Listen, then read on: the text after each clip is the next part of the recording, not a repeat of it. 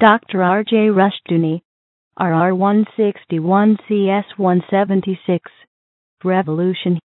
From the Easy Chair, excellent colloquies on various subjects.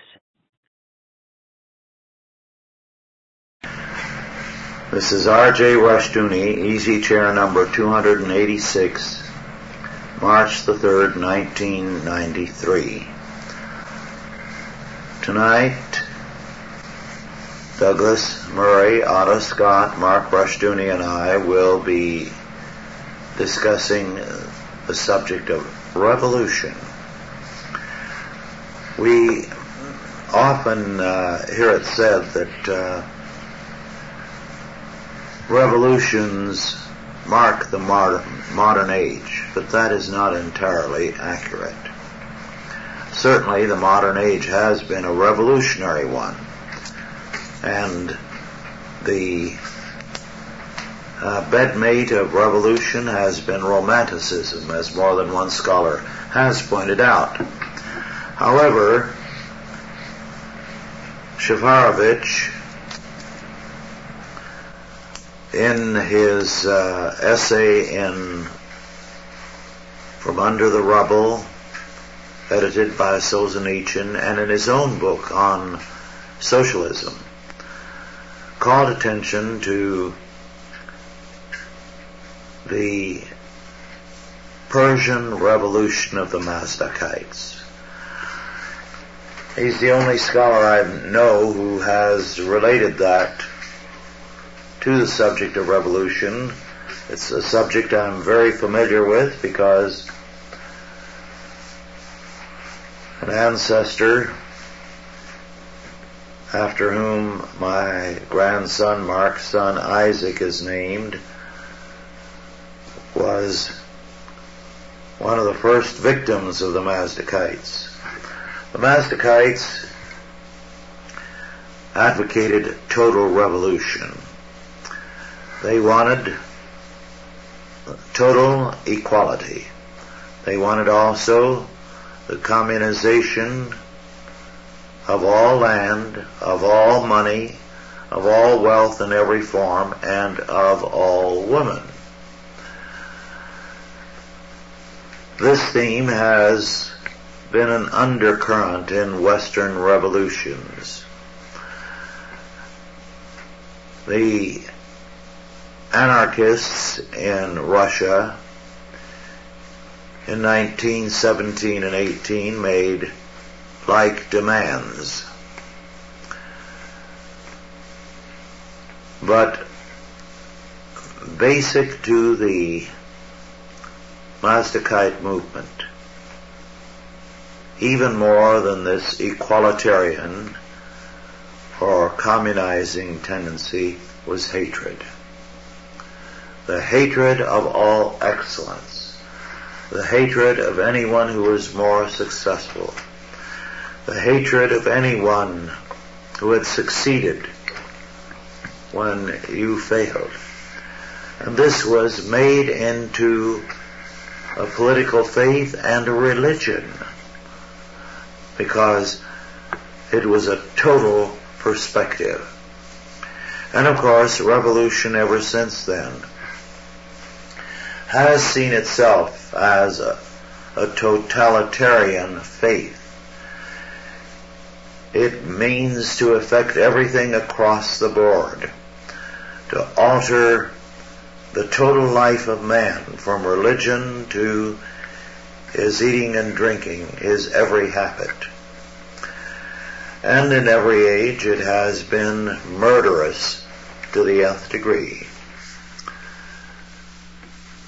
The Persians, although they overthrew the Mazdakites, never fully recovered from that and were overcome by the Seljuk Turks.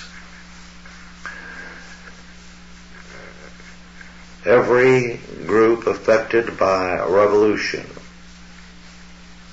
has suffered a decline for a time or for a protracted time as a result of it. How long the Russians will take to overcome the revolution or any of the peoples whom they conquered, we don't know. Certainly, the indications at present in Central Europe are not favorable to a quick turnaround, nor are they in the Soviet Union or any of its constituent members. Solzhenitsyn has said that one of the problems in Russia today is that the peasant has disappeared. He was destroyed. And those who are on the land today have no relationship to the peasants of old. And the land, he says, is the backbone of a nation. You cannot neglect the land without destroying a country. So he sees a bleak future. Well, with that, Douglas, would you like to continue? Seems to me that the driving force behind revolutions is sin. When somebody's got something that you want, it boils down to covetousness and envy, and that seems to be the driving force behind socialism. That they just can't stand any differential whatsoever. As long as it's up. Yeah. They like what's down. Yeah. They like what's inferior. But this has been, the fact that it's repetitive, that revolution has been repetitive since the very beginnings, indicates that it's sin-based, because we keep falling into the same pit time after time after time. Well, it's from the bottom in terms of emotion, and from the top in terms of approach. I think one of the most horrifying of modern examples is the Sendero Luminoso in Peru. They've gone through like a flame, and they've murdered men, women, and children. They're killing everything. They finally caught the leader, and they have him in a cage. And they have the cage in a very large cage. And all four walls are lined with soldiers, shoulder to shoulder, to keep him in that cage.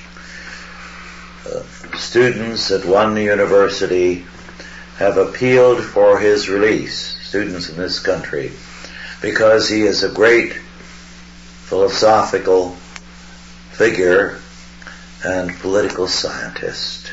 Well, they're very lucky that I'm not dictator of the United States, because I would send them down immediately to join him in his cage. Immediately, every one of them. We don't need students like that. We don't need people like that. Yeah. But that's the. There's no philosophy. It's you put it terribly well when you said hatred. It's hatred of excellence. It's hatred of superiority. It's hatred of any obstacle between the individual and total power. And the Soviet system turned out. I don't think they planned it in every specific, but it turned out to be very interesting. Everyone who allied themselves with the Communist Party in the Soviet Union got a little piece of the action. All the way down, from Stalin down. And although he swept, time and again, he swept the ranks clean and started all over. I mean, he had a whole bunch of secret police, the Cheka in the beginning, and he killed them, and then he had another bunch and he killed them, and so forth, because he was insatiable. His only thought was to kill you. It was, in the end, his only pleasure was to kill you. And to make you aware of the fact that he could kill you at any minute. So there was, and he was a little man, 5'3". And isn't it interesting that in all the observers and all the interviews and all the photographs and all the films and everything else, they've never made that clear. He always stood on something to be higher. He stood on something, and he was photographed from below. Sitting down. Sitting down, yes. Revolution was a very favored word in this country. It still is. Only now they don't call it that anymore. It's environmental. Have you noticed that in the last two administrations that they've alluded to the fact that they've created a revolution? Clinton's crowd is claiming a revolution, and Bush's crowd claimed that they had created a revolution. Mr. Bush, Mr. Shrub. Mark? Well, you've mentioned the fact that revolution is based on envy and hatred. It also necessitates destruction, because you can't have a revolution unless you destroy what you want to change. So that the only alternative is what you are offering. So it has to, by necessity, be destructive. We mentioned envy earlier. I think it's important to understand the roots of revolution. A very fine pastor I know, an excellent man, military training, versatile in his talents, was asked by a church to become their pastor. He was told that they needed a building. They had a growing congregation, but they needed someone who could take charge of the construction. And this was one reason why they chose this man, because he had some experience as a carpenter contractor. So he went there to be paid a pittance. His wife taught school, and he took charge of the construction of a sanctuary. Then he waited for them to give him the promised pay. They did nothing. So he finally told them at a meeting of the board what he expected, and said, "This is what I want. I've worked for you. I've been here for 2 or more years. Had no pay, just expenses. Now, this is what I expect to be paid. This is what you can pay." There was a long, heated discussion back and forth in the board. And about 1 o'clock in the morning, one of the members broke out angrily and said, "If we paid a pastor that much, you'll be making more than I am." Now, the man no doubt thought of himself as a good Christian, but he belonged in hell. Because out of that type of temperament are revolutions made. And that kind of temperament is very prevalent. I know that one man told me once that someone in his organization confronted him angrily and said, "What makes you think you're better than I am?" And the man said, "And what makes you think I'm not?" But people today are resentful of superiority. They always are. Yes. But as more than one scholar has pointed out, only Christianity has been able to temper that and make progress possible. And when the church is weak and wimpish, this prevails again. And whether it's men or women or children, superiority creates envy and resentment. Well, of course, they're not taught, as they should be as children, that to feel envy is to have an inferior reaction. Yes. That it marks you as inferior if you allow yourself to be envious. That you will lose everything you've got if you give way to sensations of that sort. But if you're raised without any knowledge of honor, any knowledge of justice, any knowledge of how to behave yourself, you have no self-respect. Well, kids are being taught this in the public schools. I know, today. they're taught that they have a right to be envious. Yeah. And they therefore have no self-respect. I saw a bumper sticker on a car today that says, when all else fails, cheat.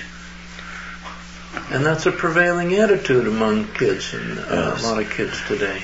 Well, we have a politics of envy today, which is really the politics of revolution, because that's what it leads to.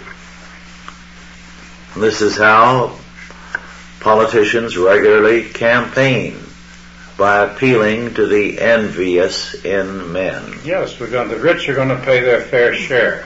Yes. As if there was any way that the rich didn't pay a fair share when they have a progressive tax system. And how many clergymen are ready to get up and say to their congregations, God makes it clear in His law that the tax is to be same, that for all, without exception. 10%. And that justice means you do not favor the poor because they are poor or the rich because they are rich. No respect of persons. We've abandoned that. Well, the whole system. Honor is a word that I haven't heard for years. And so insults are not recognized in our court. You can no longer take a man to court for insulting you. The court would throw you out. Unless, of course, you're a favored minority. Then it becomes a hate crime. Yes. But, of course, that's something else. What we're talking about here is revolution. Revolution is, as far as I can see, is the desire to have power over others. Break it down to its final analysis. And I remember on a troop ship seeing an officer coming down a ladder, and at the same time an enlisted man was going up the same ladder. And this officer put his hand in that fellow's face and pushed him backward, rung by rung, all the way down. And I thought, fellow, you'll be lucky if you live through your next battle. Because he would be shot. A fellow like that. Well, you mentioned desire to have power over others. Some years ago, I read 2 or 3 monographs about Africa. Intensely interesting. One by a scientist called attention to African inventiveness. Long before we had anything comparable in the Western world, the Africans had sedan chairs for chiefs, so that they could go up a mountainside and never tilt the sedan chair. It would always adjust so it would be always level. And automobile manufacturers have developed a comparable thing in modern times. But the Africans have had it for a long time. But only for the chiefs. And the scientists said, this is what held Africa back. Because the essence of everything was power over others. And a thing was good because only you had it. Others didn't. That was one of the principles in the Soviet Union. Yes. It wasn't that the members of the party did so well. They had special stores and they had big houses and they had servants, but in effect they didn't live any better than the rich anywhere else. The great pleasure was the fact that nobody else had it. And this is expressed, you hear that, I used to hear it expressed, I've been around those circles for years, anger at seeing somebody go by in a big shiny automobile, a black guy driving a big Cadillac, and I just think, what the hell is it to you? Mm-hmm. But it would annoy some, just as any other possession seems to annoy certain people. Now, you don't get any larger in your shoes if the other guy goes down. Mm-hmm. You don't get any taller. Kind of a perverted sense of envy to gain power by depriving others. Exactly. And the revolutionary promise is always that they want power in order to do good. That's a staple. This is for your own good. Yes. But the power to do good is been used in this country until it's pretty fragile. I heard on Crossfire the other day an anti-smoking fellow talking about $2 a pack would be all right for cigarettes to protect the teenagers so that they wouldn't be enticed into smoking and they wouldn't be able to afford to buy cigarettes. And I thought, have you seen our teenagers that you want to protect? That's a classic line. They're not exactly a national asset. Not those we see Besides, around. the more expensive it is, the more desirable it is. Yeah, I wonder at some of these public school educators who, want more money and say that, kids today are the future of this country, and I think to myself, oh boy, with the orange hair and the purple hair and hard times coming. The 4-letter words emblazoned on their T-shirts and jackets and saving from cigarettes. Yeah.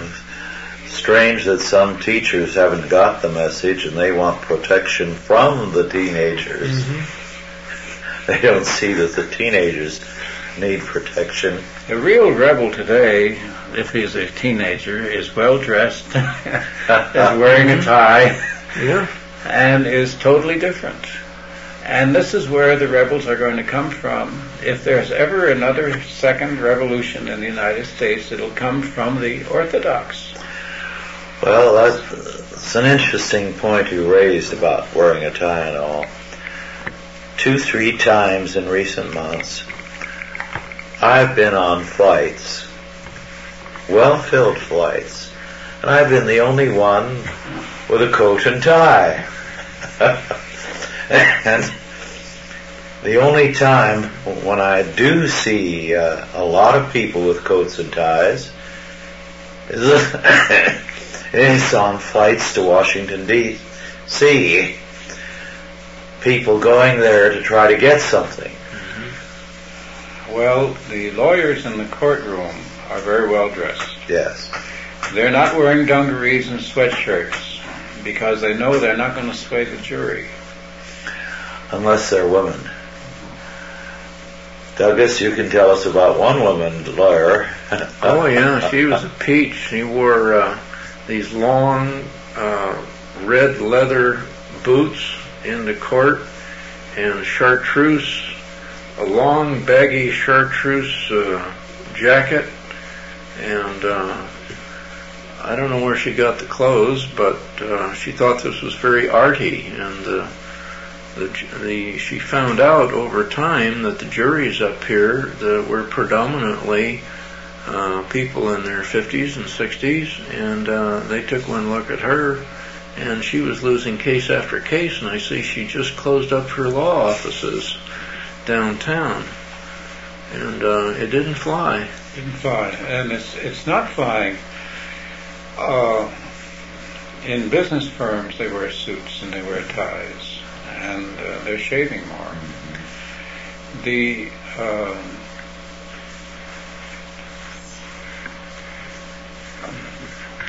revolutionaries usually come from the class, the professional class that has not achieved.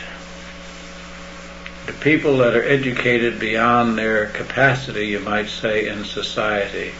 who feel that by virtue of their education, society owes them a high position.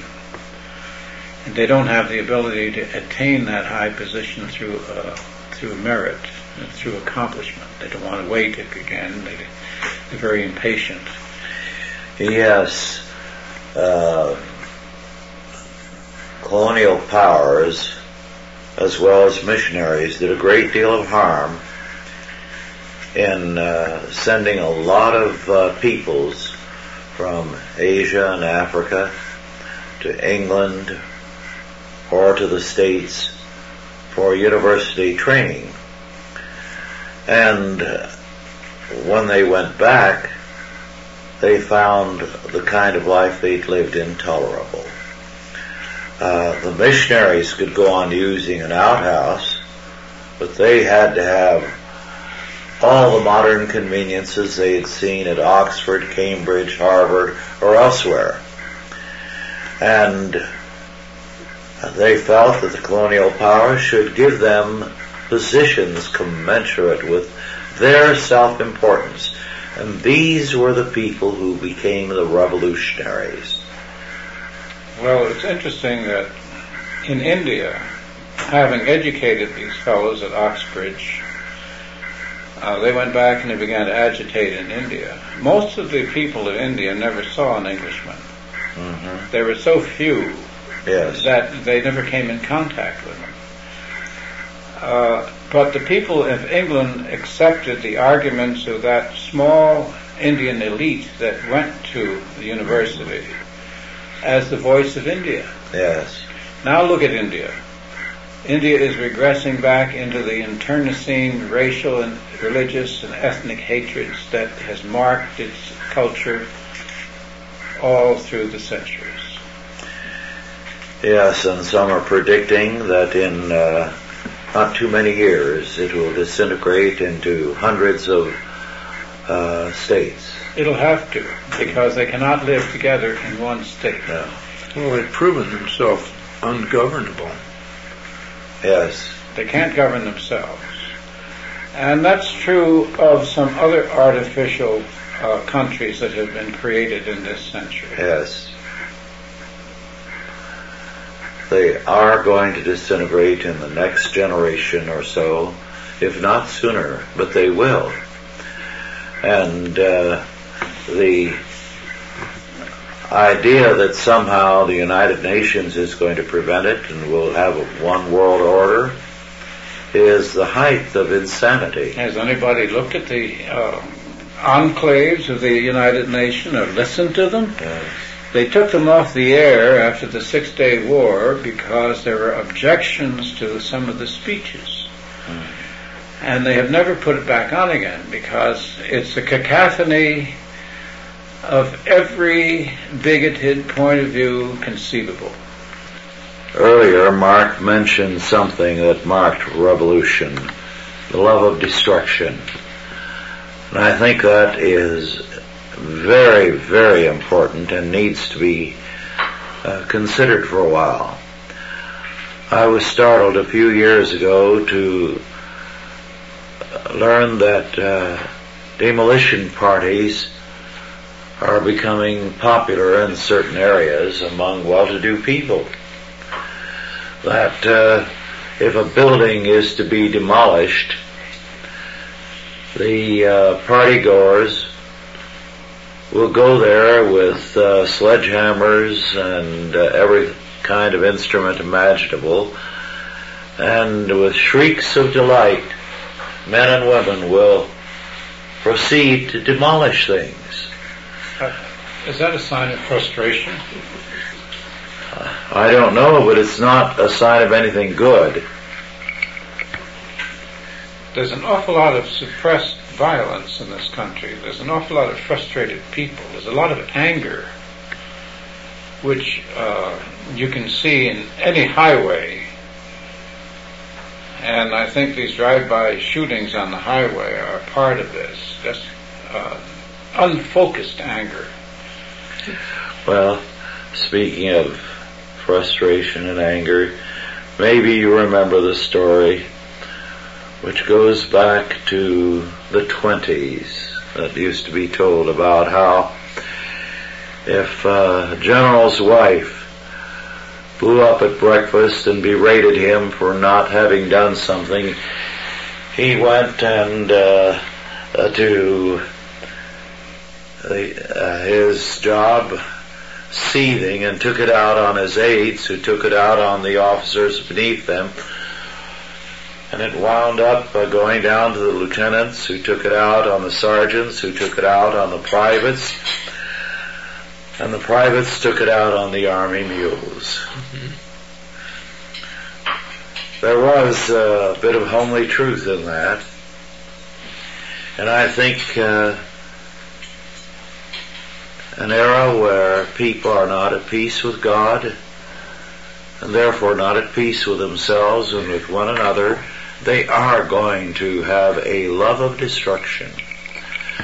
We have an unprecedented amount of destruction around schools, not only on the premises, but in some of the cities, whereas not too many years ago, into the 50s, when a realtor was trying to sell a house, one of the advantages that would be pointed out was you're close to a school.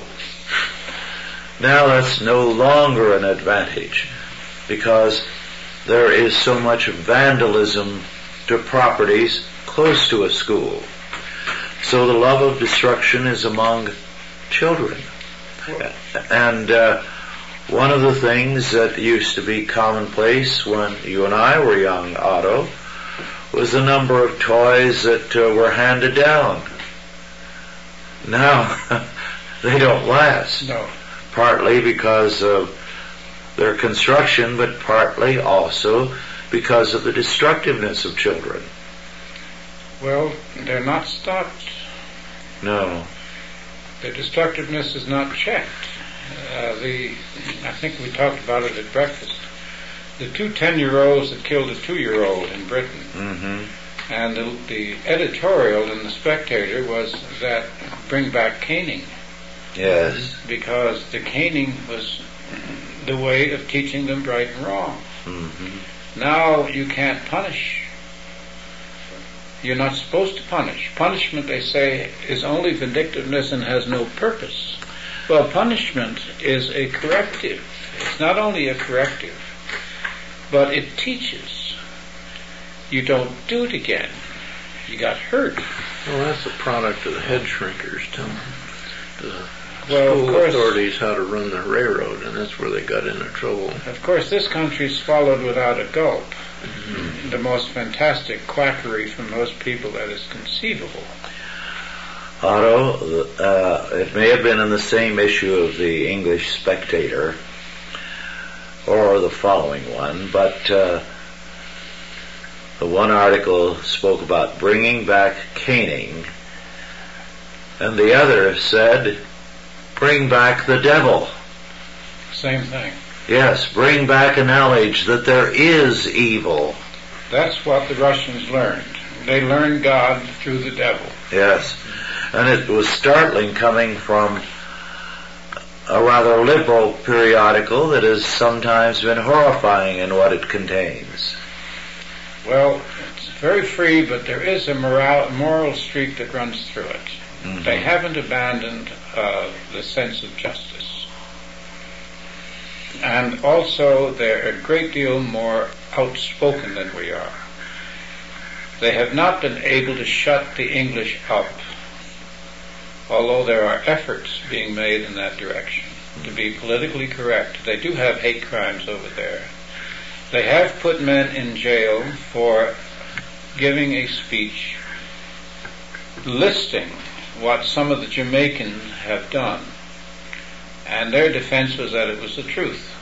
And they said, if the truth creates racial dissension, it violates the law, and put them in prison. I don't think that's just. So they're crumbling at the edges. Mm-hmm. We've reached that point. Without stating it, they have at least had the honesty to state it.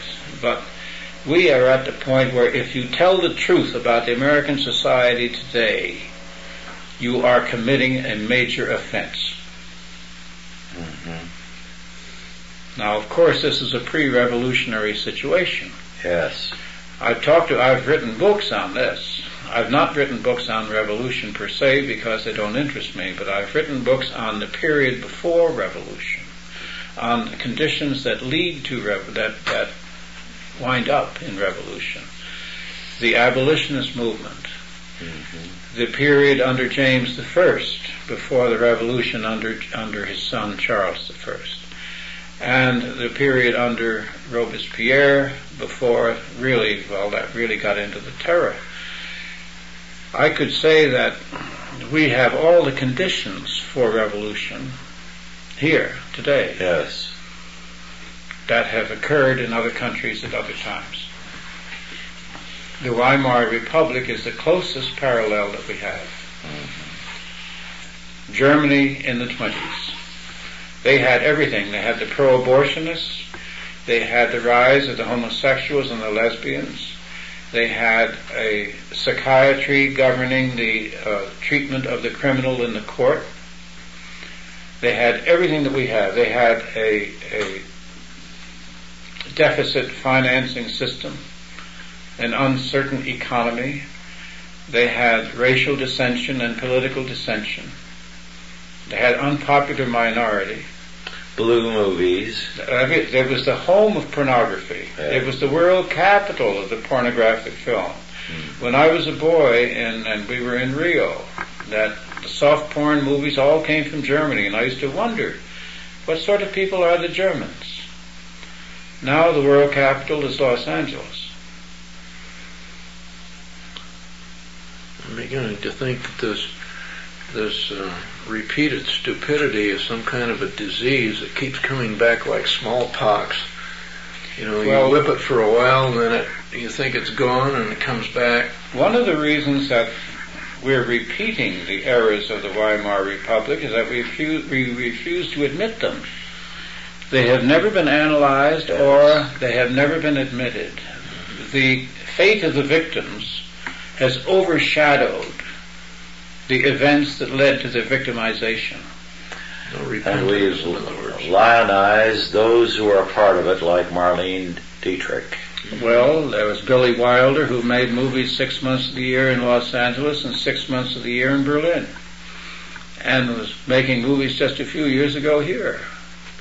Some Like It Hot, transvestism. He never straightened out.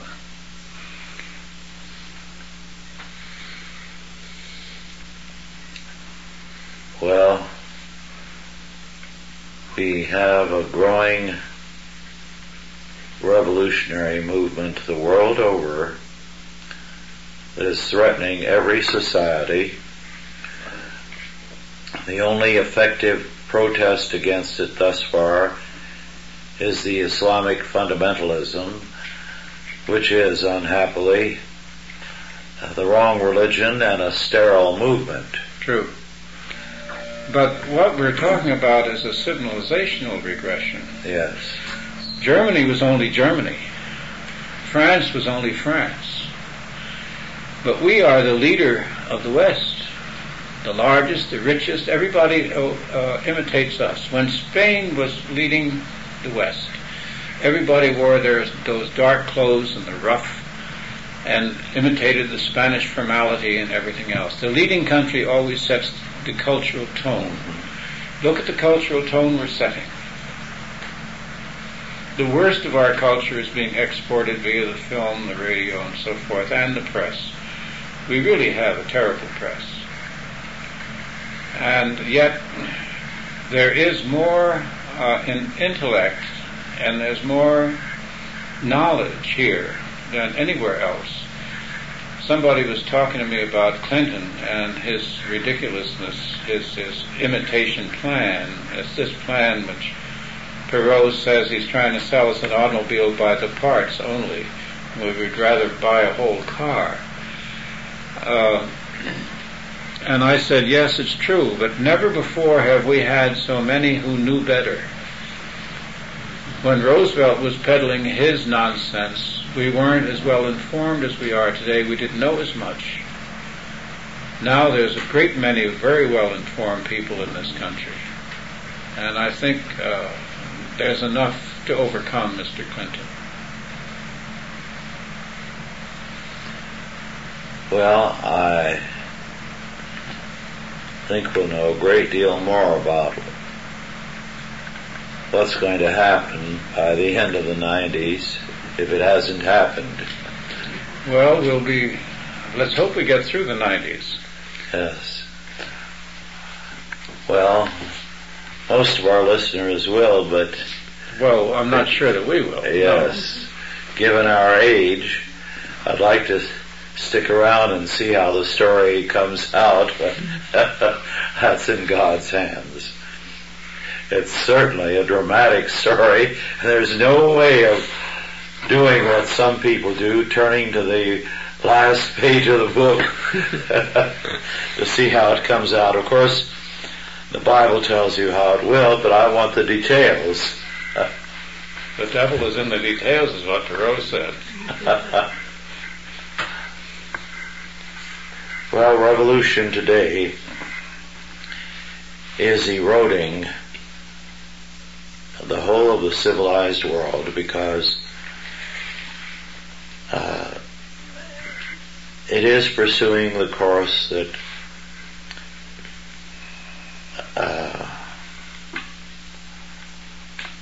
the great Frenchman who wrote on America, de Tocqueville,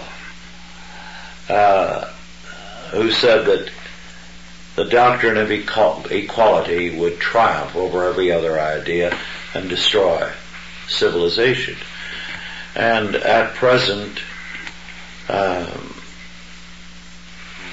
Count Erich von Kuehnelt-Leddihn is revising his book of about 50 years ago, or 40 to 50 years ago, on equality.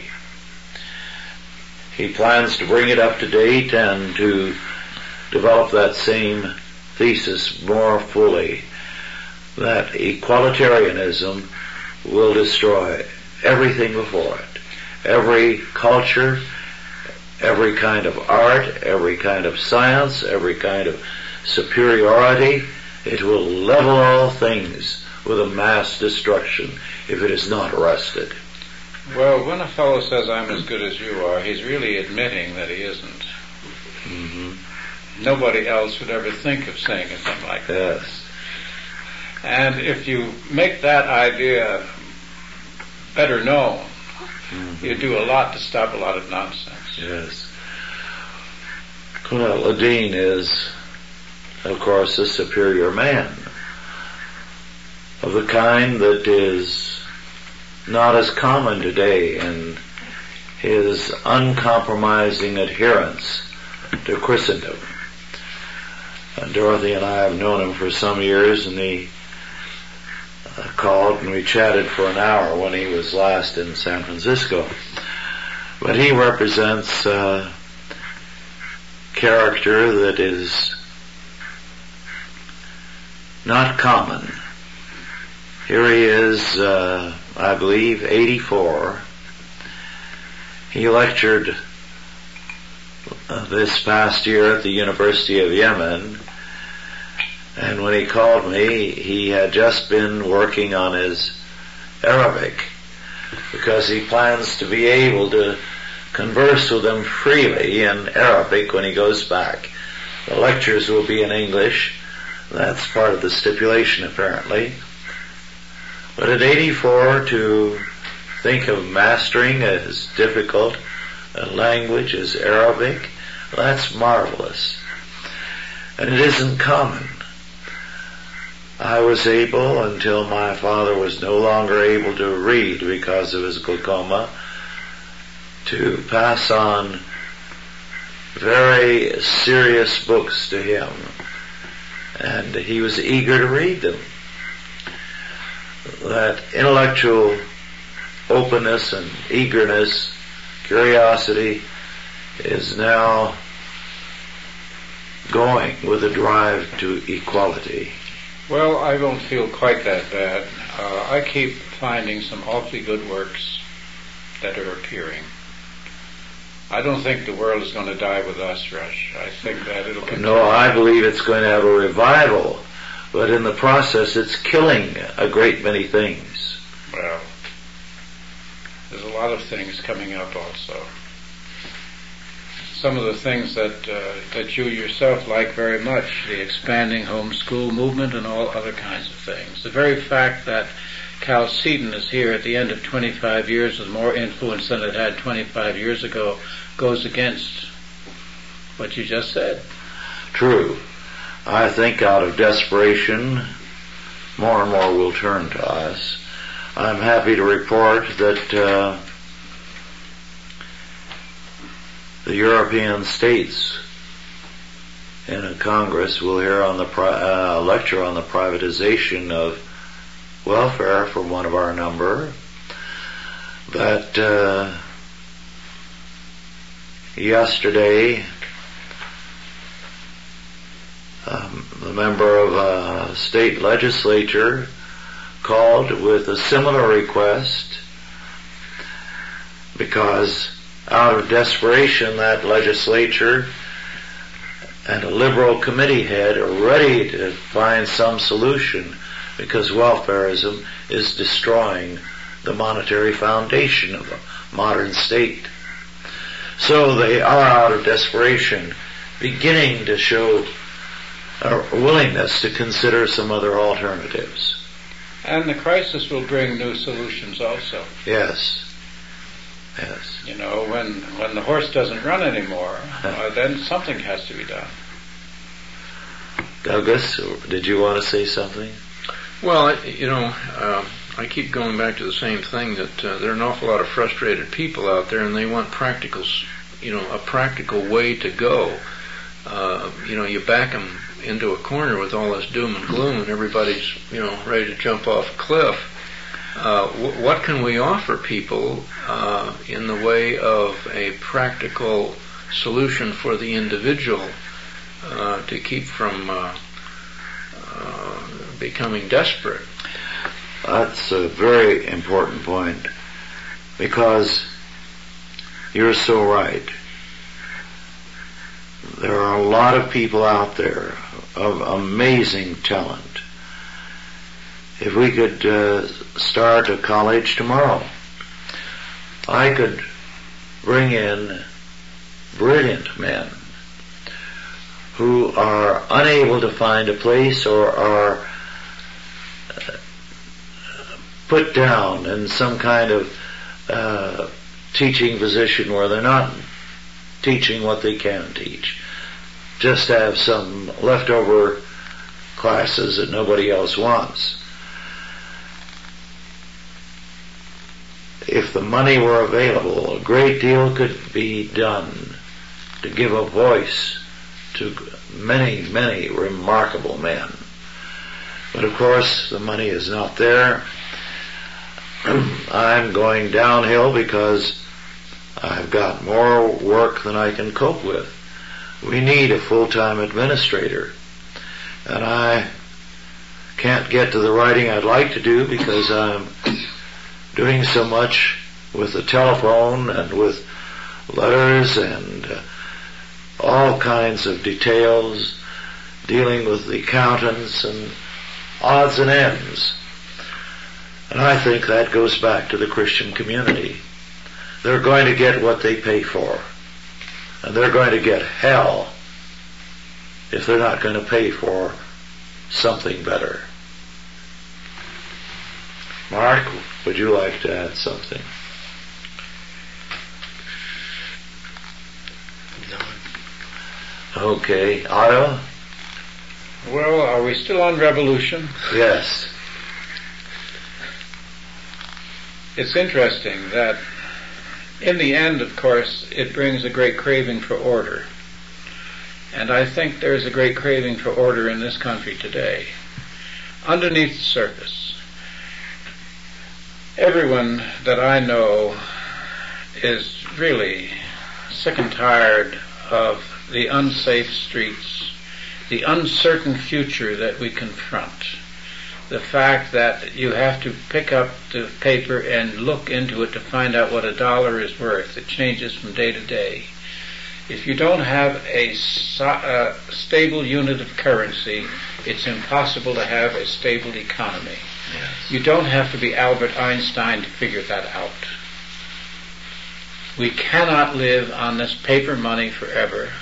We cannot live by this nonsense that's emanating now from Congress and the White House forever. I think Perot put it very well when he said, if this man is going to add 30 million people to the health rolls and reduce the cost of health overall, he's really remarkable. And I read in the paper where he said what we're watching now is a steep learning curve on the part of certain PhDs who have never held a job or created one. Well, you know what Clinton plans to do after he accomplishes those things? Walk on water. He's going to square the circle, I thought. Yeah. Walk on water. He'll invent a perpetual motion machine when it comes to speeches, because he's speaking around the clock. But, so the ingredients for reform are at hand. Yes. And a certain amount of candor about our national situation would go a long way toward clarifying it and opening up the path. I mean, Howie Phillips keeps talking to people across the country. He's apparently on the road 24 hours a day. The Taxpayers' Party he has not lost his enthusiasm or his energy. He's 50 years old. He said he's a young man. He's a young man, and he's going to continue this for the rest of his life. Well, that's going to be a major blessing to the country. And he has behind him all sorts of Christian support. Yes. And he needs more, because he's taken the Christian position.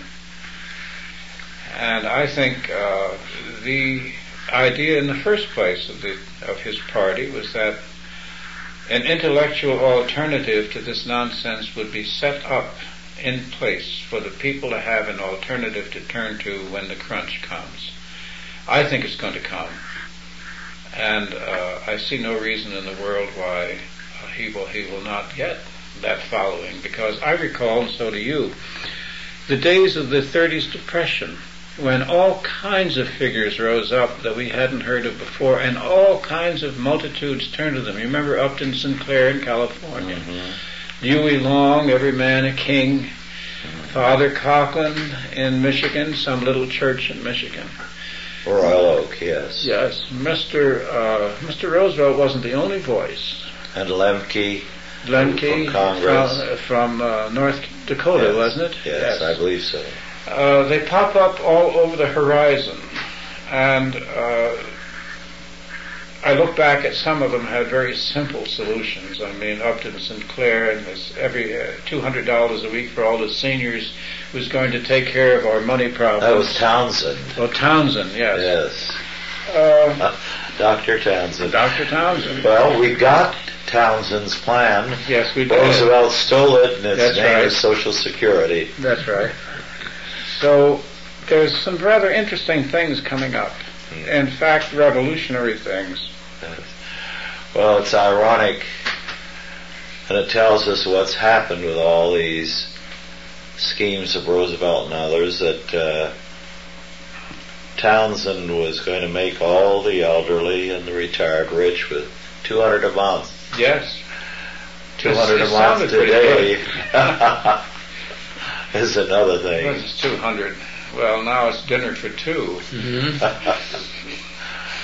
Well, our time is about up, so thank you all for listening, and God bless you. Authorized by the Chalcedon Foundation. Archived by the Mount Olive Tape Library. Digitized by ChristRules.com.